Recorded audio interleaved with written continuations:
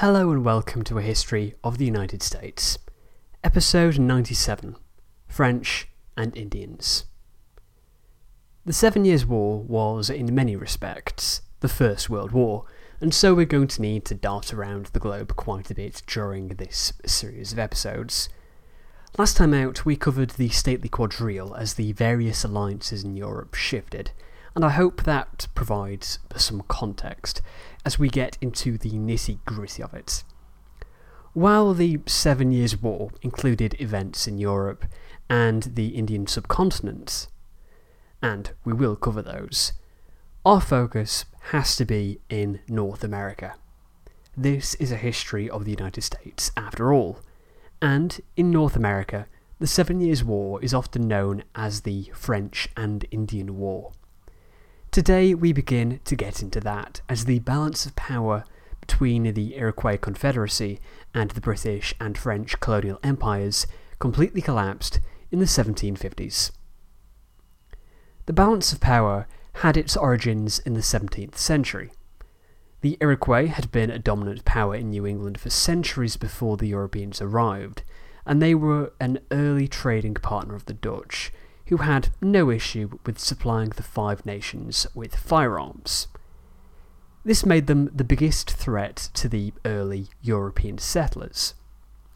As the English colonies sprang up on the Atlantic seaboard, and New France appeared on the St. Lawrence, the Iroquois were faced with great internal problems. Not only were there issues such as alcohol and disease that the Europeans brought, but Jesuit missionaries divided the tribes. They soon began to splinter, as each tribe developed a Francophile, an Anglophile, and a neutralist wing. These groups argued amongst themselves and amongst the whole Iroquois Confederacy until, by the turn of the 18th century, they managed to reach a compromise. It was decided that the best way they could preserve themselves was to remain neutral and to play the French and English off each other. They were neutral, but they shouldn't be mistaken for pacifism. They used their position to exert great influence and used it to pursue three goals. These were cooperation with the governments of Pennsylvania to control the tribes to their imminent south, hostility towards those in the far south, such as the Cherokee of South Carolina, and to establish peace with the French allied Algonquians in the upper Mississippi Valley. This has been called by some aggressive neutrality. As plans go, it was very effective. It enhanced the reputation of the Iroquois among the English, French, and other Indian tribes. Significantly, it effectively gave the Iroquois dominance over the Ohio Valley, which you'll recall we talked about in the 18th century Virginia episodes. When all this happened, around the year 1700, neither the French nor British had access to the Ohio River, but it would become of great importance to both as the century progressed. The French needed access to the Ohio. By the 1710s, there were 3 blocks of French colonies in mainland North America. In the north was New France, centred on the St. Lawrence, but there was also Illinois, a colony that had been established on the upper Mississippi for trade, farming, and eventually lead mining, and a colony at the mouth of the Mississippi, Louisiana, centred on La Nouvelle-Orléans, or, when you lose the French pronunciation, New Orleans. The French had been aware of the Ohio as a useful link between New France and Illinois for some time, but it was Louisiana that was the missing piece of the puzzle. If the Ohio could be controlled, then the French would create an arc of territory sweeping across the whole continent, leaving the British trapped on the coast. The French could then expand westward to the rest of the continent, and the British would have to waste an extreme amount of resources to stop this from happening, freeing up France to do as she pleased in Europe. the French needed to control the Ohio Valley, and couldn't allow the English to have it. The English dreaded the idea that the French would control the Ohio Valley.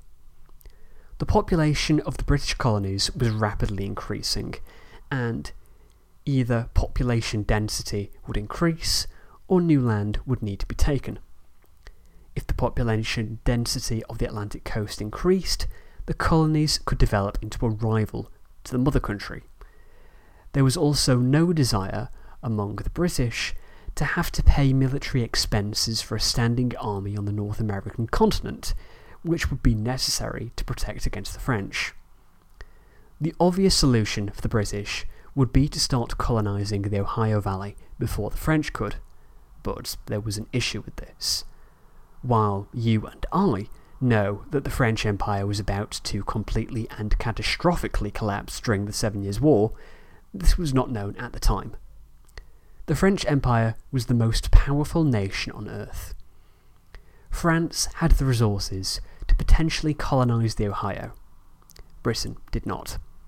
Therefore, Britain needed a stopgap, someone who could hold territory while it strengthened its position in the region. The solution? The Iroquois. The Iroquois claimed the Ohio Valley by right of conquest, and the British were very happy to support them as it kept the French out.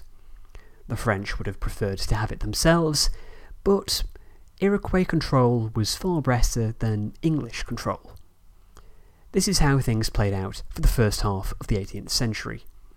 Both the English and the French constantly vied for support from the Iroquois, who never picked a side, but was more than happy to lead both sides along, shifting its weight from one foot to the other, this time facing the English, this time the French. It worked brilliantly for 50 years, but it was a very delicate system, and was about to come crashing down. A significant moment in the shift was the infamous Walking Purchase, by which the Penn family of Pennsylvania bought 2/3 acres of East Pennsylvania from the Delawares, a tribe that had lived in the area for centuries.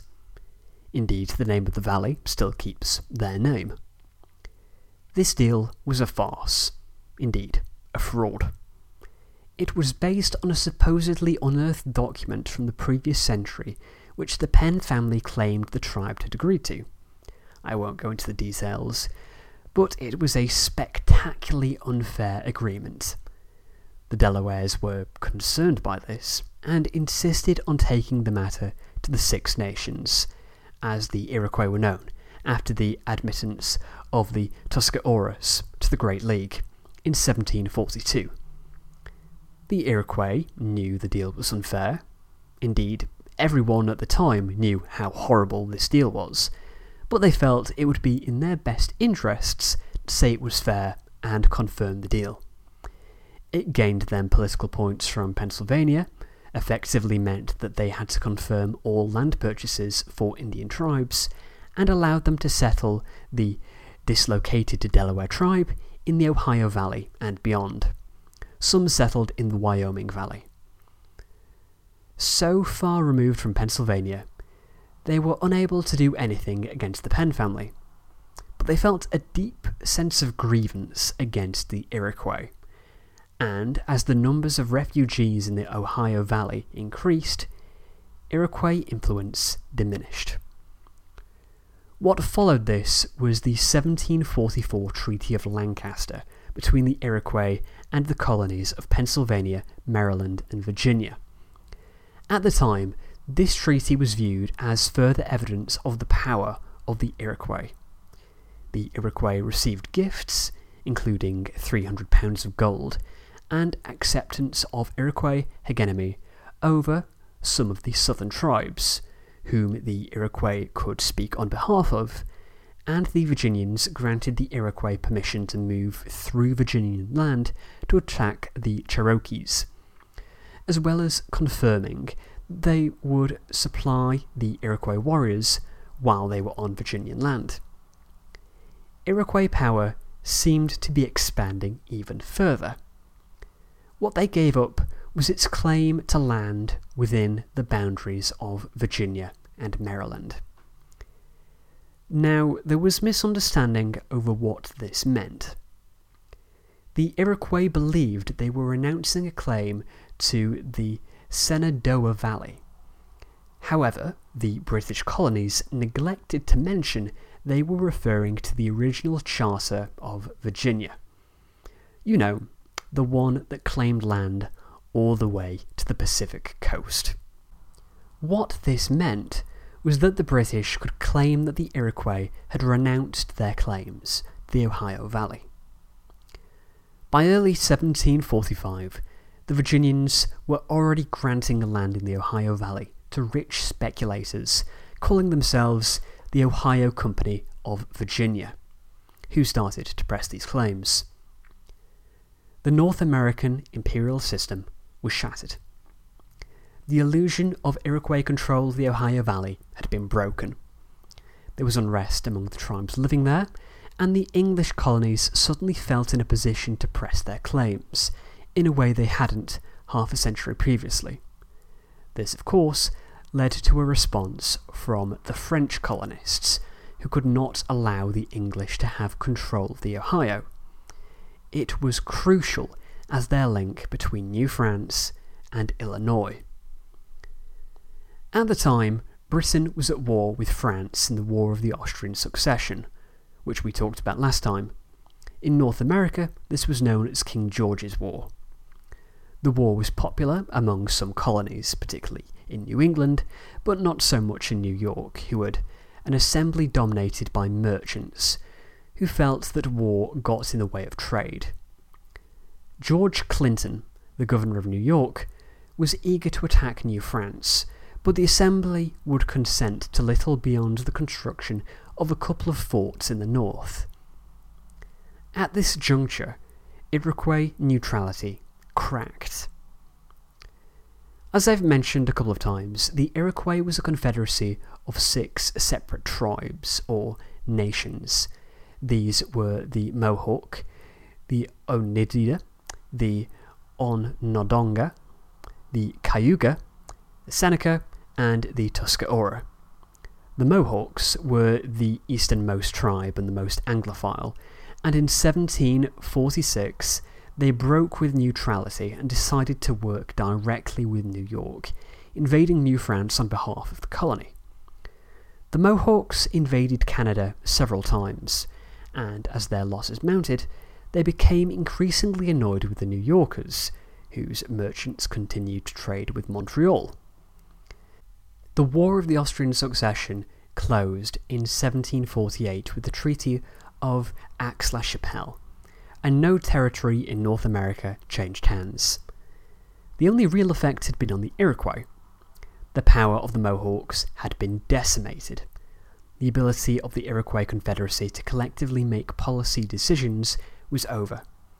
Iroquois neutrality was weakened, and the British colonies felt more confident to push into the Ohio Valley. To say that land speculation in the Ohio Valley erupted would be an understatement. The war had closed the St. Lawrence to French ships, and so, while the war was closing down, Pennsylvania merchants were in a position to dominate trade over their French competition. This was disastrous for the French, who had created a position of dominance in the upper Mississippi area by being the sole source of trade, and as a result, were able to provide gifts. The French on the ground realised that in order to maintain their position, they needed control of the Ohio Valley. However, they weren't able to do much. The French governor vacillated indecisively between various plans, before dying, without taking concrete action. The French could do nothing until a new Governor-General, Ange de Quesnay de Menneville, Marquis de Quesnay, arrived in 1752, while the French continued to advance into the Ohio Valley. Forts and storehouses were being built by the Ohio Company as a base to begin selling the land to farmers, while Pennsylvania merchants continued to flood in. The English sought to control the waterways of the valley, while the tribes in the valley, like the Delawares, knew that this was a disaster. They would never consent to English forts at such key location as the place where the Allegheny and Monongahela rivers met. However, as we've seen during this episode, the English wouldn't deal with the individual tribes. They would deal with the Iroquois, whom it had been agreed had the power to negotiate on behalf of the tribes.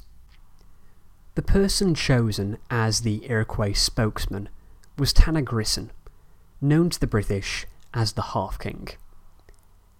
Tanagrisson cared less about the thoughts of the individual tribes in the Ohio than he did about his own position, and a number of English bribes. Wait, no, not bribes, gifts.